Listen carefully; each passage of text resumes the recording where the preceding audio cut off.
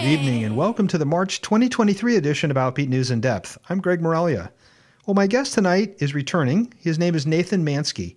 He's the founder and CEO of I'm From Driftwood. It's an organization that captures the stories of LGBTQ plus people. Now, Nathan was first my guest just after he started this organization, and he never imagined it would still be going strong today. But he's back tonight to share his story and why I'm From Driftwood is more important today than ever. It's all coming up next, right after your Outbeat Radio News for this Sunday, March 26th, 2023. I'd love to change the world, but I don't know what to do. This is Greg Moralia with your Outbeat Radio News for the week of March 26th, 2023. This month, the FBI released a supplemental report on hate crimes reported in the year 2021. As we reported last fall, the usual annual report on hate crime statistics did not include data from California and Florida, as both states missed a deadline to transmit hate crime data to the new federal system known as NIBRS. The result is that this missed deadline was a hate crime report that erroneously showed a drop in reported hate crimes, when in fact reported hate crimes increased in 2021. The supplemental report updates the data to provide a more accurate reflection of the reported hate crimes in the United States. So in total, there were 10,530 hate crimes reported to 14,859 law enforcement agencies across the U.S. What's important to note here is that there are still nearly 4,000 law enforcement agencies who refuse to report hate crime data to the FBI, as it continues to be an optional practice. Nevertheless, the total number of hate crimes reported in 2021 was up by nearly 24%. Race and ethnicity continue to be the most prevalent bias motivation for a hate crime, with 6,643 incidents reported. Sexual orientation bias was the second most common motivation, with 1,707 incidents reported. And hate crimes based on gender identity increased notably in 2021, with 342 incidents reported. There were 18 murders identified as hate crimes, and the most common type of crime involved threats and intimidation. Vandalism was the most common property crime involved in a hate crime. 1/3 of all the reported hate crimes occurred at the victim's home, but roadways were the second most common location, and the typical hate crime offender continues to be a young white male between the ages of 16 and 25 years of age. And in the state of Michigan, a county prosecutor has threatened to file criminal charges against a public library worker for allowing minors to check out an LGBTQ-themed graphic novel that contains, in the prosecutor's words, quote, child sexual abuse material, end quote. The county's library director said the prosecutor is welcome to arrest her whenever he likes. According to the Bridge, Michigan, Lapeer County prosecutor John Miller says the book Maya Kobe's Gender Queer, a memoir, quote, borders on child sexual abusive material because it allegedly contains drawings of sex acts appearing to involve prepubescent boys. He said he began investigating the book after several county commissioners approached him about it. Miller says the book's presence in the county's 8 public libraries may violate a law enticing anyone under 16 to commit an immoral act, to submit to an act of sexual intercourse, or an act of gross indecency, or any other act of depravity or delinquency. The charge carries a maximum sentence of 4 years in prison and a $4,000 fine. The law is usually used to prosecute child sex abusers, but Miller says the book, written by an asexual and non-binary author, entices young people to have sex. He says he will consult with community members before deciding to press charges, though he doesn't know whether he'd charge the county library director, the library board members, the library employees, or the author of the book. Miller says he'll also speak at a Lapeer District Library Board meeting to suggest removing the book from the county library shelves. If Miller does decide to press charges, it'll mark the first time in the state's history that a prosecutor has taken such action against a librarian. And here locally, Napa Valley College announced the creation of a new LGBTQ student learning community called the Pride Learning Community. Learning communities offer students an immersive, exciting, and engaging learning experience and the chance to learn with a cohort of students with a team of experienced faculty and college counselors. The program launches this next fall, and the first cohort will complete 4 classes together over the course of the next school year. These classes include 2 LGBT studies classes that lead to a degree or certificate. They also meet multiple graduation requirements for Napa Valley College, as well as for the UC and CSU system. Napa Valley College received an $81,000 grant from the California Community College Chancellor's Office to create programming that promotes LGBTQ student success. Learning communities are proven to increase student success in college, and the Pride Learning Community is Napa's fourth. The other learning communities support African American students, Latinx students, and Filipino students. Participation in the Pride Learning Community is open to all LGBTQ+ identified students and straight allies. There's no additional cost for students wishing to participate, and you can learn more at napavalley.edu. For Outbeat Radio News, I'm Greg Moralia. But I don't know what to do. Pride Cap on June 11th. Eric Braverman, Senior Vice President of Marketing and Communications, said the Dodgers' annual Pride Night has become one of the most anticipated nights of the season. The Los Angeles Dodgers Foundation will donate 50% of their proceeds of a 50-50 raffle to the Los Angeles LGBT Center, which provides services and programming to aid LGBTQ individuals. And don't forget, Sonoma County Pride returns this year with in-person events happening June 3rd through the 5th. The festival and parade will happen in Old Courthouse Square on June 4th. Tune in for this month's Outbeat Extra on May 29th at 8 p.m. for a conversation with Sonoma County Pride organizers. For Outbeat Radio News, I'm Greg Moralia. To change the world, but I don't know what to do. Harvey Milk believed that the most effective way of changing hearts and minds about LGBTQ+ people was for people to come out and to tell their stories. In 2023, with nearly 400 pieces of anti-LGBTQ legislation currently pending in state legislatures across the country, being out and telling our stories is more important than ever. 14 years ago, Nathan Mansky was similarly inspired by Harvey Milk, and he created I'm From Driftwood. It's an organization capturing the stories of LGBTQ+ people from throughout our country. And these videos are making visible and giving voice to people who are right now today being oppressed and targeted by all of this anti-LGBT legislation. Hey, Nathan, welcome back to the show. Thank you, Greg. It's good to be back. It's been a while. Great to have you back. I'm just trying to rack my brain thinking about when we had you on. I think it was when you, or shortly after, you created I'm From Driftwood. So that's got to be how many years now? Well, good timing. It's next week will be our 14-year anniversary. So it has definitely been a while. Wow. Time flies. And of course, that includes the COVID time, which it just seems like a big blank in everybody's lives. But for our listeners who don't know or haven't heard of I'm From Driftwood, give us the story. Where did it come from? How did it come about? Yeah, and the kind of nutshell version is that we are the LGBTQIA+ story archive, and we produce and publish first-person video stories of the queer and trans community. We publish a new one every week. So we're a growing archive of our history and experiences. And, like I said, next week will be our 14-year anniversary. So much has happened in the queer community in that time. But, back then, the film Milk, starring Sean Penn and written by Dustin Lance Black, which went on to win an Academy Award, of course, that had just come out, and I had seen it and was really moved by it. It was, just an incredible film. If you haven't seen it, highly recommended.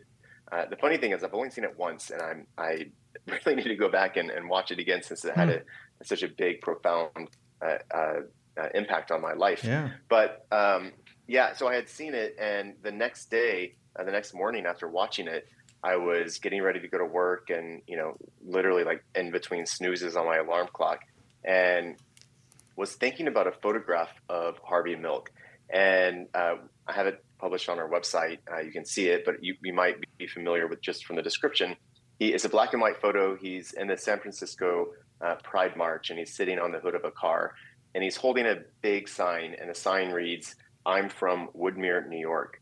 And I don't know why that photograph was in my head, and I just couldn't stop thinking about it. And finally, I realized I think the reason it was is because everyone associates Harvey Milk. He was the first openly gay elected official in San Francisco.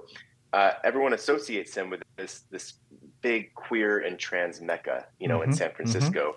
But here he is saying that he's not from there. He's from this town that most people have never heard of.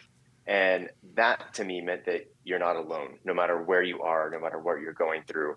And I really, really connected with that because I was living in Brooklyn at the time, but I wasn't from there. I'm from Driftwood, Texas, and which is a small rural town. Grew up on a ranch, and I had little to no exposure to the LGBTQ plus community. So I really wanted to capture that feeling that I had in that moment of realizing that I wasn't alone, and I wanted to share that with other people through storytelling.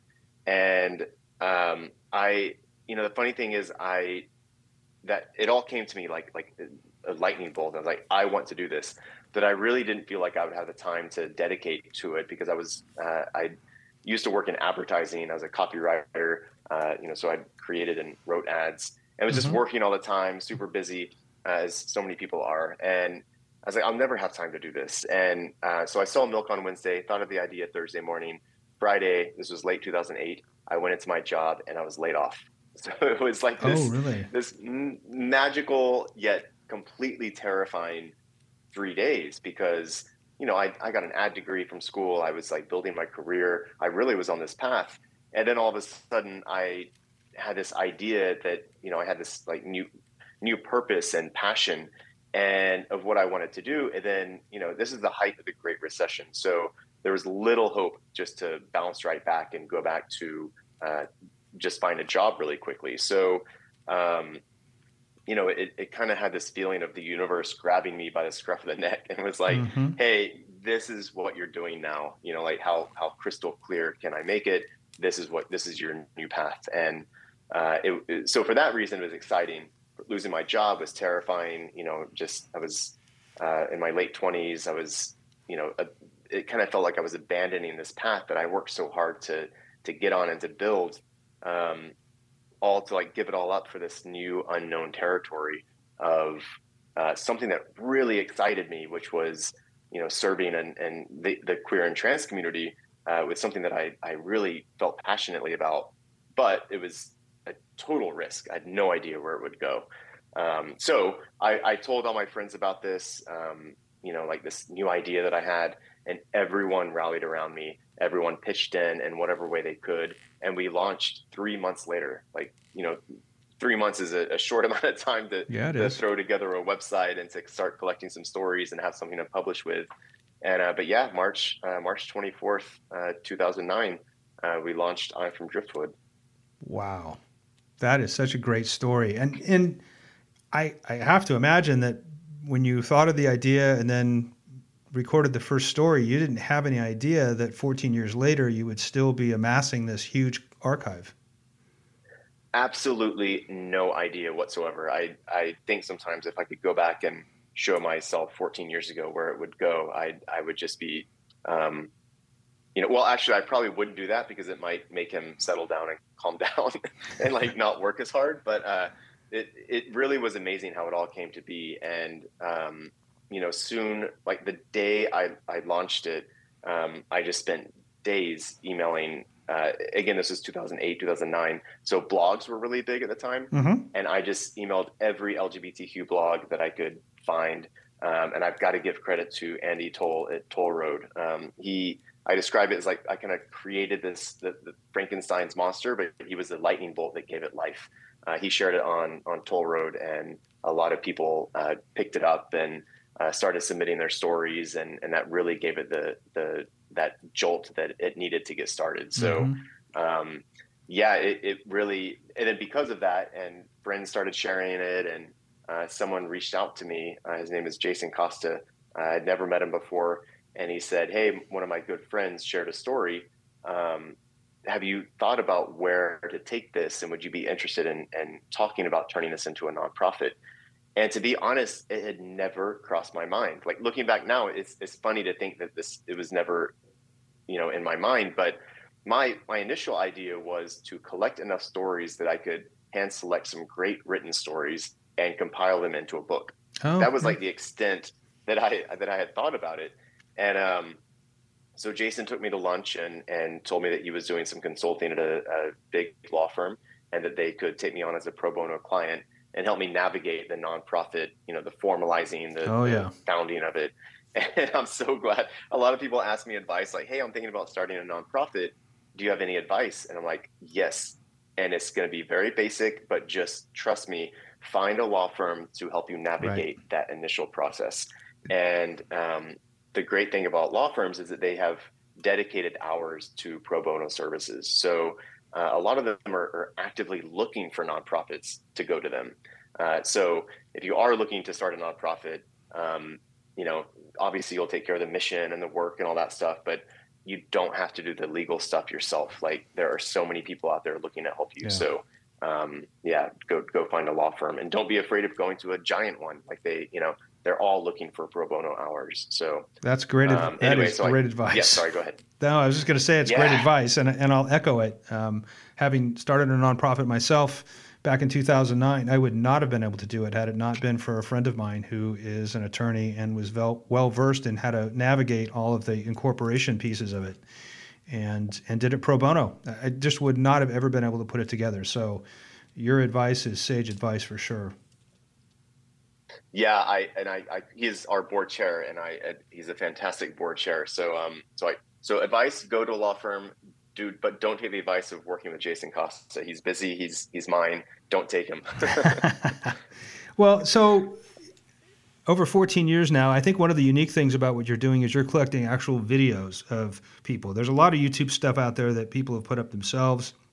There are a lot of different kinds of podcasts and audio interviews of different stories from LGBT people, but you've put both together. You have the interview with the person, so you can actually see the individual who's in this conversation. How many total have you done so far? We have over the video. So that's a good point, because when we launched, we were only written stories. So people would write their stories and submit them. And then about 6 weeks or 2 months later, we started doing these video stories. And this was again, he's now a board member. That I think the lesson here is, if you help me in any way, I'm going to add you to the board. So be careful if you don't want to join a board. His name is Marquise Lee, and he had the idea of doing these stories where they tell their story on camera. And we experimented with a few over one weekend, and it just took off, and people really resonated with the video stories. So over time, we started shifting our focus to basically exclusively video stories now. And so we have probably about 850 to 900 video stories, and another 800 or so written stories. And at this point, we're currently publishing a new video story every Wednesday. So it's a ongoing, growing archive of stories. So we might shift the publication schedule. We're kind of exploring the idea of seasons instead of weekly, but we're exploring that right now. But excuse me. The one thing that we really focus on that I am very proud of, and I feel like kind of sets us apart from I say podcasts and videos because we do videos and we also have a podcast. But what makes ours special, I feel, is how much work we put into helping the storyteller craft and mold their story.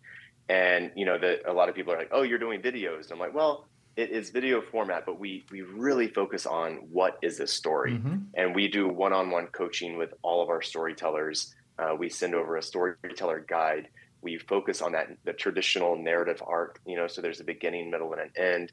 There's a conflict, a resolution, and there's all these little things. Sometimes it feels like a homework assignment, and we're teachers like guiding them through this, and we try not to make it feel like that, but it's our job to make sure that every story that we share is a story that people can follow easily, and is not that it's entertaining, but that it elicits a response and is sparks empathy. And there's actually a little story.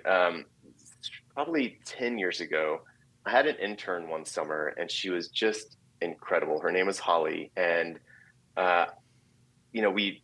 Even before launching this, I knew that people would connect with storytelling, but it was difficult to articulate why. Everyone understands, like, yeah, storytelling, I get it. But I wanted to be able to talk to it in a more in-depth way. So I asked Holly to do some research and come back with why storytelling is so impactful. And she did this incredible job, and she taught me about something called mirror neurons, like mirror, like what you look into to see yourself. Mm-hmm. Neurons, like the neurological neurons in your brain, mirror neurons. And it's tough to say. There's so many R's, and so yeah. So mirror, it's like rural, like mirror neurons from rural towns. Anyway, so what happens when you tell someone a story and you tell it well is you're activating those mirror neurons in their brain. And what that does is they, on a microscopic level, experience the same thing that you experienced. And that's what gives you that feeling of like, oh, I get you, I feel you, I get it. And that's what we know as empathy. So the reason that we put so much effort into helping people mold these stories into that narrative arc is because that's what triggers mirror neurons the most. And that is, our whole mission is about empathy and that feeling of you're not alone and that you belong. So we really put all of our eggs in that basket of those neurons and the science behind storytelling. So once Holly did that knowledge transfer to me, I was like, oh man. And then we further developed our training process, and it was really just this kind of light bulb moment of, wow, like I knew that storytelling was important, but now I know why, and now that can kind of guide our process. So it was a great moment, and why we focus so much on the quality of our stories and the type of our stories.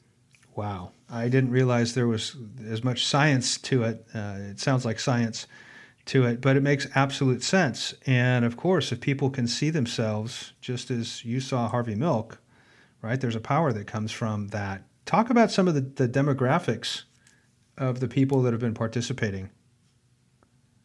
Yeah, we make a real effort to make sure that the not just the stories, but the storytellers themselves are fully representative of the queer and trans community. And obviously the queer and trans community, we are everyone. So we want to make sure that the storytellers, as well as the story topics, are as diverse and representative as this sounds a little cheesy. It's like the globe. It's humanity. Because everyone is queer and trans. So we've always had an eye on that, but recently we were like, you know what, we need to formalize this in some way. It's one thing to just say that, like, yeah, our stories and storytellers are diverse, but what does that mean? So we this was just last year, we formalized something that we call our story equity policy.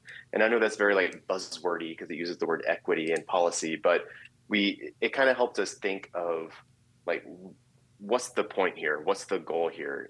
And so part of that story equity policy is that at least half of our stories throughout the year are from Black, Indigenous, and people of color, basically non-white. And same thing with gender. So we thought about, how many different ways can you be diverse? And that includes age, that includes races, that includes genders, that includes story topics and themes. So we're keeping track of all these things, and we just monitor it regularly. We have board meetings every other month. So, Damien, our program director, reports on that. So we're always keeping an eye on making sure that I'm from Driftwood is representative of the community that we're a part of. Yeah, I think that's super important because the people that you're talking about making sure are visible are generally the ones who are the least visible in our society, the ones who are most oppressed, the ones who have the most difficulty in coming out for a whole variety of intersecting reasons. So I think it's vital. In addition to being fascinating, right? Because everybody is very, very different. And all of those intersecting identities help shape an interesting story, I have to imagine. Exactly. And, the funny thing is like I feel like a lot of companies and nonprofits and just everyone is now having these formalized policies, like as we do. And I think it's a healthy conversation to have, like, okay, cool, this is making it official. It's putting numbers to it. It's giving you numbers and facts and figures to talk about. That is important. But a funny thing happens, like once we can look at these numbers that we're doing, and for example, like, okay, cool, here's a Latina storyteller who shared a love story. So but what does that mean? Like, cool, we have a story, and she is a lesbian Latina, but her story does not necessarily have anything to do with her race, or it's a love story. But it's also important to see that, like, okay, cool, love stories are from people of all ages and genders and Right. races, and so it's a, like, I don't know, is that a Latina story or is it a love story? But since she is Latina, then it is both. So it brings up these, like, we can look at our spreadsheet and be like, cool, we are being representative of the community.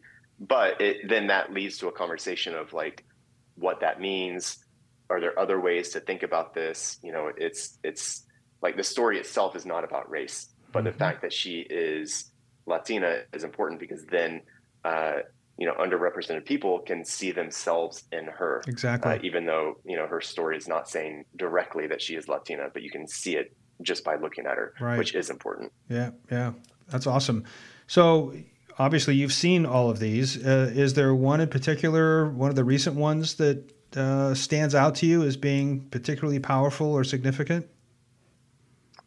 You know what? There was one that we published a few weeks ago. Her name is Nicole, and I just connected with it so much because it touches on an issue that I think every queer and trans person deals with, no matter what. Like, I mean, I have been out for so long. I have this queer and trans nonprofit. I, like, organize pride things. I am so gay. Like, I am so openly gay and out there, and, like, I mean, I'm just so gay. But I still occasionally will have this, like, I don't feel like I don't want everyone to know I'm gay right now in whatever setting that I'm in, like, on a flight. Like, if somebody asks me what I do, I'm like, I don't want to get into it right now. Like, I don't want to talk about LGBT stuff, or I don't want to worry about their response, So do I lie about what I do for work, or do I tell them, and they're probably going to be interested, and then ask a bunch of questions? So should I sort of go back in the closet for this plane ride? So it's stuff like that. So anyway, Nicole's story touches on that. She and her wife moved to the suburbs, and she wasn't quite sure, like, if they should put up a pride flag or not. And they ended up, because they were very active in their queer community. They've always been activists. They've worked with some pride organizations, and here they were, like, married adults with kids, like, wondering, like, I don't know, should we, like? And so it was just so relatable to me, even though, like, I don't have kids, I'm not a woman, I don't live in the suburbs, but that experience is like, oh, I get it. Like, it happens all the time. Interesting. Well, let's take a listen to a little bit of Nicole's story.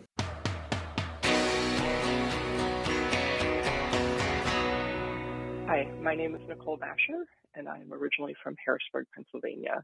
I ended up going to college at the University of Pittsburgh, and it was quite a transition because growing up in Harrisburg, I didn't really know anybody that was LGBTQ, and didn't really know what that meant or what visibility was. And so going to the University of Pittsburgh was a brand new environment where I was surrounded by people who identified as LGBTQ for the first time in my life, and started to understand that I was part of that community. Early on at the University of Pittsburgh, I became head of the LGBTQ organization, and really started living authentically, openly as a lesbian. So after college, I moved to Chicago and started working at a very queer affirming place where almost every employee identified as LGBTQ. After a couple of years working for that company, I decided to go back to law school, and ultimately, switched gears and started working in the legal profession. And the legal profession is not exactly the same as a queer, affirming, loving environment. And so, really moving into a law firm was a completely different experience. From the standpoint of patent law, you need an engineering background to go into that area. So, there are only about 50,000 registered patent lawyers in the U.S., and of the 50,000, less than 20% are women. And even fewer are women of color, people of color, LGBTQ identified individuals. And so it really forced me to go back into the closet in a way, just because I was brand new. I was working with people who were more senior to me, who had client relationships, and, I was scared of, damaging those relationships. So very early on in my legal career, I didn't really understand, I didn't really see anybody visible, at a senior leadership position who was LGBTQ, nor did I understand what it meant to be visible or why that was important. So for many years, that was, even though if you Googled me, you could see, my being the president of the LGBTQ club in college. You could see I was part of Equality Illinois, and ultimately the LGBT bar, but those were not things that I was leading with, my day-to-day job. So a few years after that, I got married to a woman. And we, after living in the city of Chicago for 20 years, were looking to buy a house. So we originally moved to Evanston, which is the first suburb north of Chicago, to test it out, so to speak. We ended up finding a house in a suburb just north of Evanston called Wilmette. And Wilmette is probably the most homogeneous community that you can find around the suburbs of Chicago. My wife and I had a lot of debate about this particular issue and how comfortable we felt moving here, whether we'd be welcome, or, especially after living in the city for so long. Very early on, there was a discussion about, how visible we wanted to be in the neighborhood. And we ended up putting a rainbow flag extending off of the front of our house. It's like June, it's Pride Month, right? And I think part of it is if you live in a city, right? If you're in Philly or New York or Chicago, it's like Pride Month is such a big deal, right? And not having any, it's not like there's suburban pride, at least not here, right? So there's not like any visible representation of Pride Month. So it wasn't, I think we were a little bit hesitant just in general because of the neighborhood, but there wasn't like a debate about it. We were both like, yeah, that's a good idea. Let's go and do that. But I remember very specifically, like a month or two after we moved in March. So I guess 3 months, from a Pride perspective, we had put our flag up. And one of our neighbors, my wife and I were both outside, with our kids working in the yard, and a neighbor walked by, an older woman who stopped us and said, who looked up the flag, and my heart stopped. I was like, oh my gosh, what's going to happen here? And so she said to my wife, well, that's a really pretty flag. What country is that from? So my wife, explained that it was representative of, of LGBTQ plus, people, and meant that it was a welcoming environment. She was very respectful and took in that information, and said, well, thank you for sharing, and, and kind of continued on her way. She happened to be walking by. That was interesting, but also reaffirming, okay, this is, what it means to live in a neighborhood like this. A couple of months after that, we received an email from a neighbor. My wife and I were at the dinner table with our kids, and at the very end of dinner, I was looking at my phone and saw that there was an email from somebody that I didn't recognize. And so I opened the email and started to read it and realized it was from a neighbor. And it started out and said, you don't know me, but I contacted some other neighbors to get your email addresses, so I hope that's okay. But I wanted to let you know that my 6th grade daughter just came out. And a big reason that she felt comfortable in doing that was because of your rainbow flag, and that she felt comfortable in the neighborhood and knew that there were supportive families and people that would accept her for who she is. The tears were flowing. Both of us were crying, and really having grown up in a place that's, not understanding the importance of visibility. I think in the queer community, we talk about you need to be visible. And I think we inherently understand that it is important, but actually to have real life examples like that has never happened to me before. And so it really was a moment where I recognized the importance and the impact that we can have on everybody, really. But in this case, a kid who, was really struggling to find their identity. And I'm sure what they thought was a very homogeneous community as well. Wow, what a story. I mean, that just really shows the power of not only telling the story, but of that rainbow flag. Great story. I can't wait to listen to some of the other ones. And I think you're right. Being able to see the person as they're talking is a whole nother level that makes it much more intimate as opposed to just hearing it. So you mentioned that you've got staff now. I mean, this started out as an idea with you. How large of an organization is I'm From Driftwood now? So yeah, we're now we're a staff of 2. So there's me, I'm the executive director, and then there's our program director, Damian Middlefelt, and that's it for full-time staff. And we have a board with 7 members of our directors, and we also hire people on an as-needed basis. So as an example, we have a podcast. You can listen to it wherever you get your podcasts. It's great. We have there's 2 hosts, Alex Berg and Phil, aka Corinne, and it was produced by Andy Egan Thorpe. And it's an incredible podcast. They basically listen to 2 stories that touch on a similar theme, like love stories, for example, or being out as an elected official. And they'll have conversations around that, and they'll bring in sometimes a storyteller, sometimes a celebrity, sometimes an elected official, someone relevant to the theme of the episode. So we'd hire them for a couple seasons. And there's 44 episodes of the podcast if you want to give it a listen. But this is obviously more than a full-time job for you, which again is probably something you never imagined 14 years ago. No, not at all. I went from living on unemployment, looking for other jobs in advertising while also doing this. And then, it really took, our first grant is when things started turning around.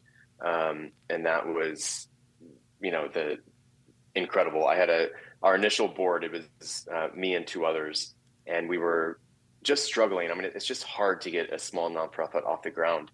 And we just had a meeting, and I was like, look, here's like a small list of things that I think we need to do. If we can't do these things, I think we did our best. We have a good handful of stories. This will exist forever, but I have to go get a job, And they, were like, yes, but let's make sure to make these things happen and make them a success. One of those was having a successful fundraiser that we were planning, and one was to successfully lock down a grant proposal that we were applying to. And we did both of those things. And that really was like the big turning point in the organization. So that was, and, I mentioned him earlier, that was Jason Costa and another board member, Beth Kaiser, who, she and Jason were just really instrumental in getting us off the ground. That's great. And so you obviously heard from a number of people who've listened to the podcasts and have watched the videos. What are some examples of how people are using this? I'm thinking about teachers as one, but how have you seen the video interviews being used other than just listening to them? Yeah.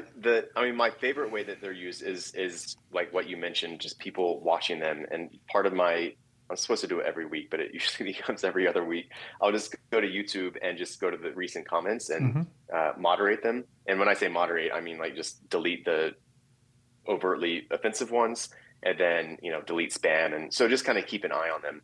And just going through that process, it's almost like therapy, like Zen for me, because it just keeps me focused on this one task, and it's just like a little, like I'm plugged into our viewers' minds, and I'm just listening to what they're feeling and what they're thinking, and it is just incredible. I mean, it's comments as simple as oh, this made me smile so much. I'm like, great, our stories are making people smile.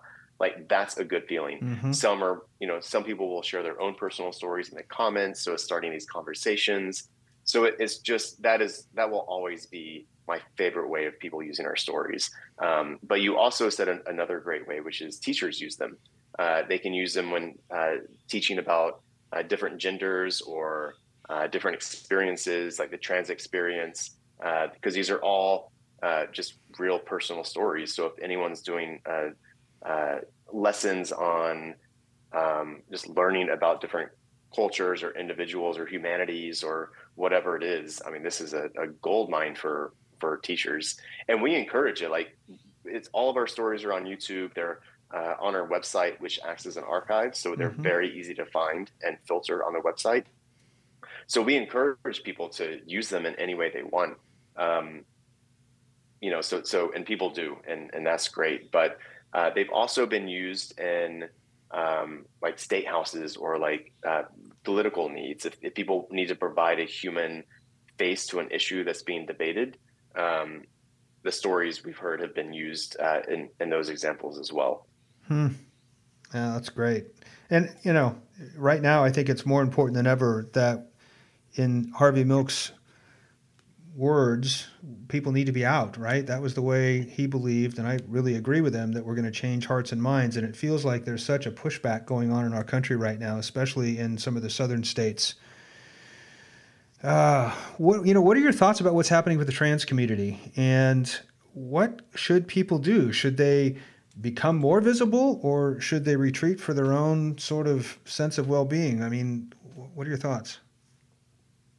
That is a tough question, because first and foremost, everyone should do whatever they need to do to stay safe and make sure that they are okay. Even when it comes down to coming out, if you are dependent on your parents or dependent on a guardian, make sure that you have a backup plan. If they do kick you out, make sure that you have somewhere to go. Make sure that it's a stable place to go. You've talked to a friend, you've talked to another adult that is there to catch you if you fall, like a safety net. That trumps everything else. You don't need to be an activist right now. Just take care of yourself. That is always number one. If you are at a place where you're safe and comfortable, I mean, I don't even think there should be much of a gray area. Like, if you're able to be an activist, be one. Be out in the streets. You know, there's a lot of pushback, like, you know, being like slacktivists and social media posts. Like, cool, do that. Don't only do that though, you know, but share things, be vocal. But also, I think it's important to identify within you, like, what way you are best at being an activist and speaking up. Because during some political campaigns, I would volunteer to like make phone calls. It was like a knife was in my gut every phone call. And I soon learned, I was like, this is not for me. This is not how I am best suited as an activist. And because some people, it doesn't bother them at all. And like going door to door, like knocking on doors, like I will start sweating. I'm like, it is just not for me. And it is for some people. So what I learned is like, okay, I can do other things, you know, that don't make me sweat in terms of activism. And so I guess specifically right now with all these anti-trans bills going around, if you are trans and like, just take care of yourself first. And then, you know, also like so many allies are constantly asking, what can we do? Assign them, like you be the general and you tell the soldiers what to do. You know, look at the allies as like they enlisted, like they're ready to help. Tell them to go show up. Tell them to go march on the Capitol. Tell them to go out in public and say things, because it's easier for them to say, I am an ally of a trans friend. You know, like they're going to be safer than, you know, a trans person who doesn't feel safe. So put allies to work. They're looking for ways to be helpful. And they have that, you know, they have the luxury of that privilege of being cisgender or maybe straight or something else. But put your friends to work. I mean, everyone has friends and everyone knows how everyone wants to help in some way. So, you know, take them up on that offer and have them go do something. But yeah, please just stay safe. It's getting more hostile out there. And just figure out what way you can do something and do that, but never at the risk of putting your life or safety in at risk. Yeah, no, I totally agree with you. And so that begs the question about your organization and how you're positioning in it. What role do you see I'm from Driftwood having in this LGBTQ civil rights movement that we're in? I mean, there's a number of organizations out there, and, you know, being around for 14 years, you're one of the ones that's lasted and survived a good amount of time. Do you see a role for it in this civil rights pursuit? Absolutely. And it sometimes is a conflict with myself because personally, like Nathan Mansky, I'm more like claws out, marching in the streets, like out there, like chanting and screaming and like Mm-hmm. making calls and stuff like that.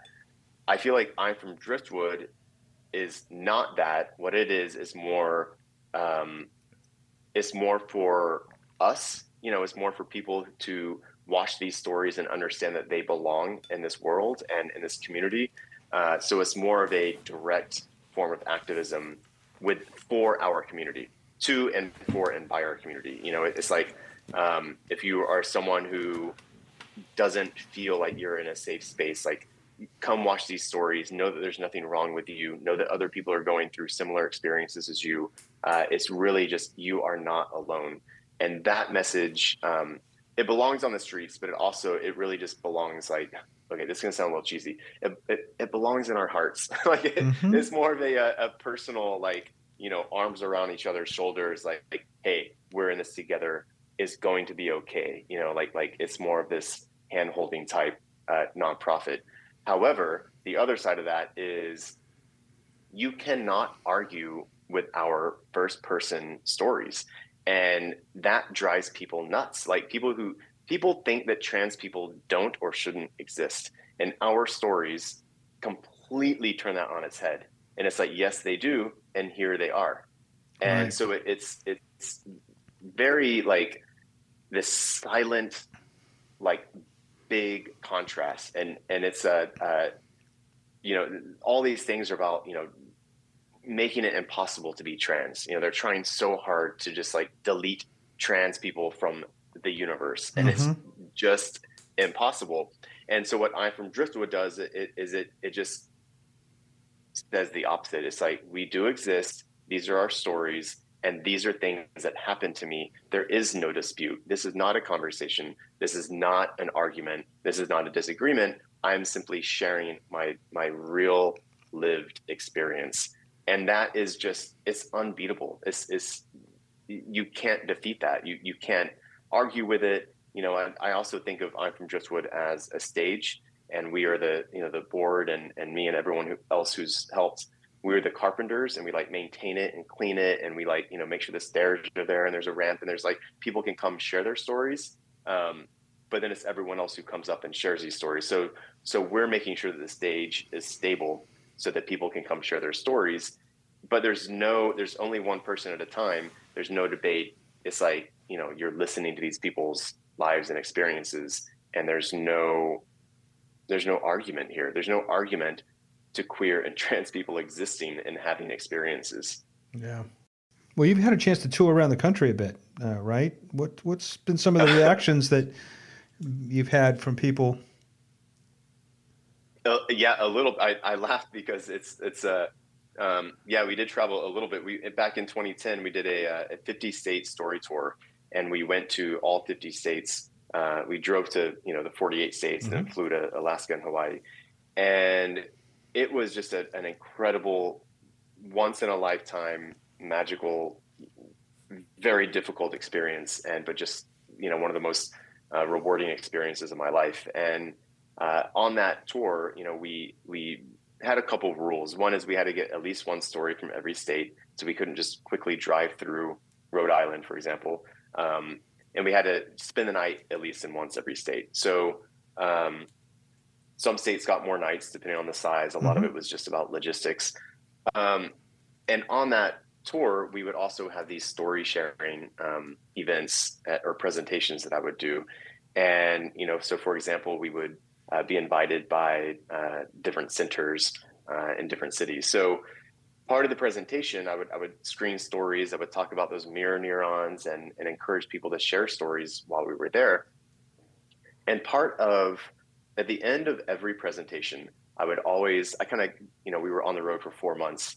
I kind of got like in this routine, and I would ask the question to all the attendees.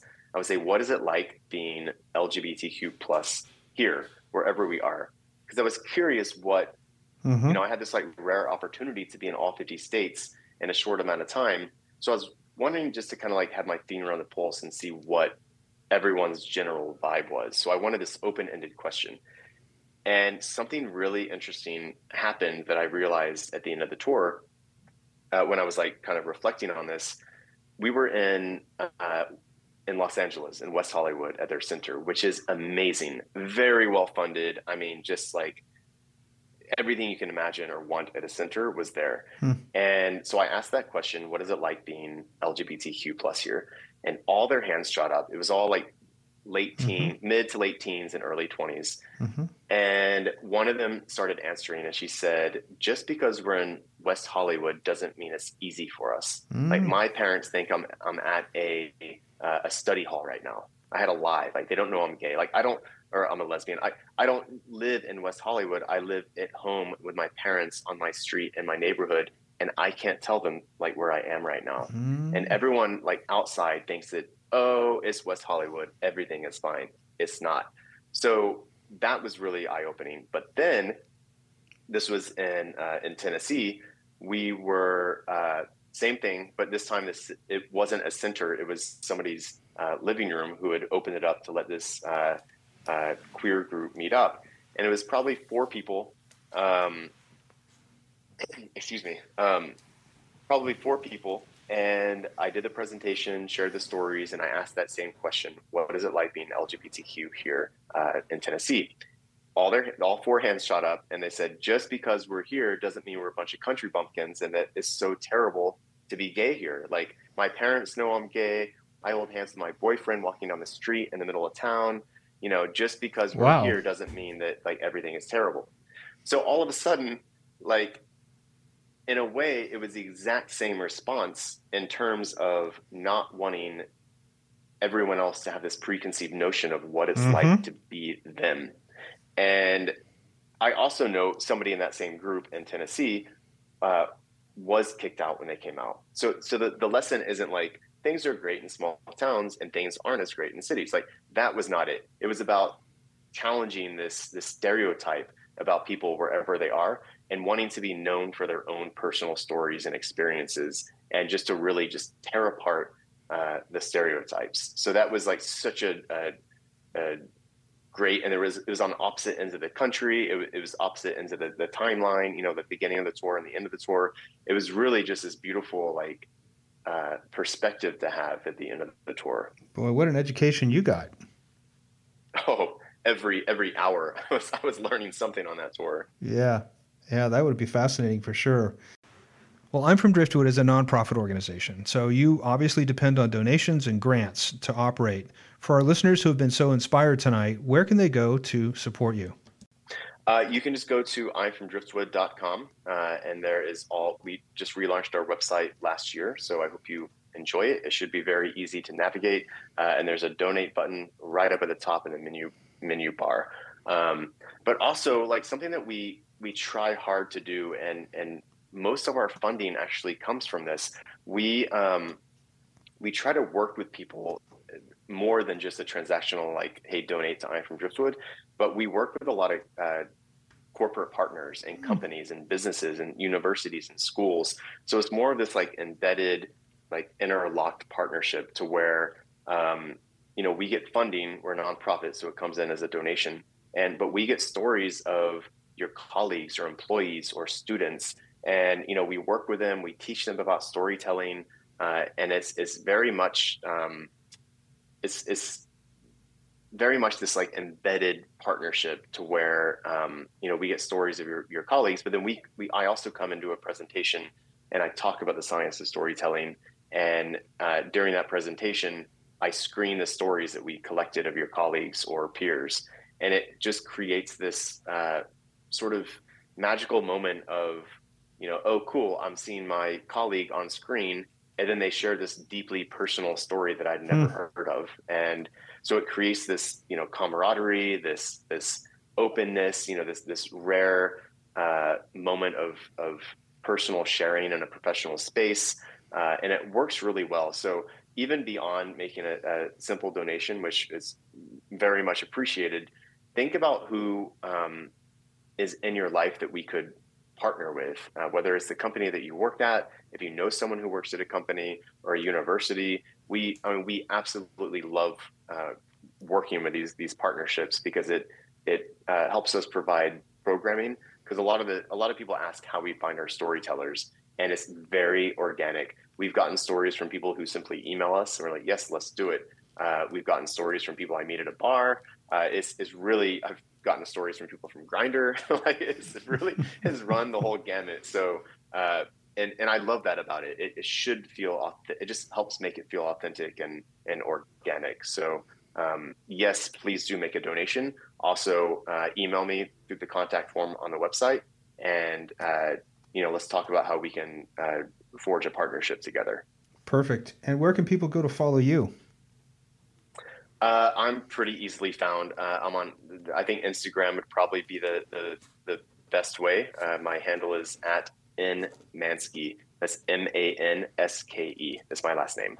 Perfect. And if you missed any of those websites, we'll have them on our own website at outbeatnews.com. Just click on show notes at the top of the page, and you can take a look at the I'm from Driftwood videos, and you can follow Nathan.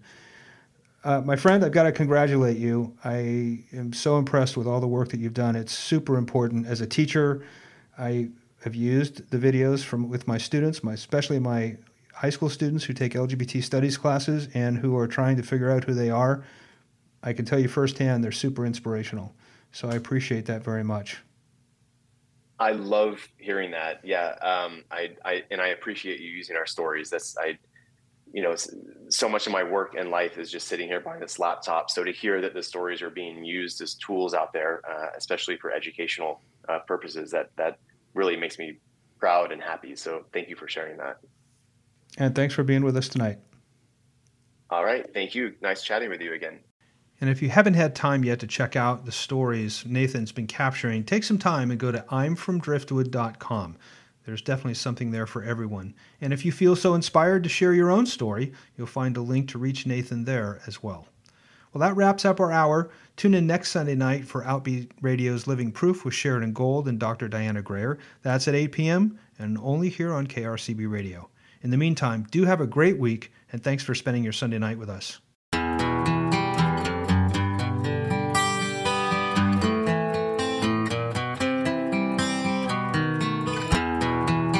Outbeat News in Depth is hosted and produced by Greg Moralia. Our shows are available for on-demand play anytime on our website at outbeatnews.com and on iTunes, Google Play, Stitcher, TuneIn, and now on iHeartRadio.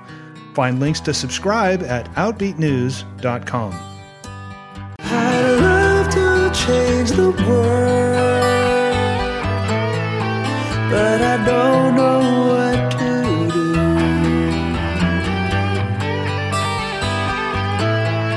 So I give it up to you.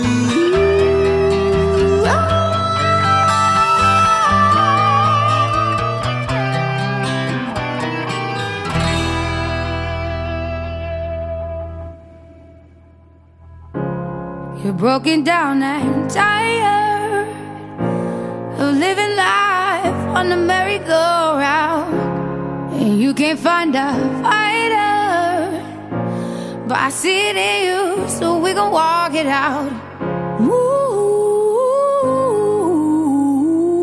mountains. Support for Outbeat Radio on KRCB-FM comes from listeners and from Rocky, the free-range chicken, and Rosie, the original organic chicken. Air-chilled, non-GMO, locally raised right here in Sonoma County with no antibiotics ever. More information is available at rockyandrosie.com. You're listening to 104.9 KRCB-FM Roanoke Park and KRCG-FM Windsor, Sonoma County's NPR station. It's 9 p.m. Stay with us. Beale Street Caravan is next.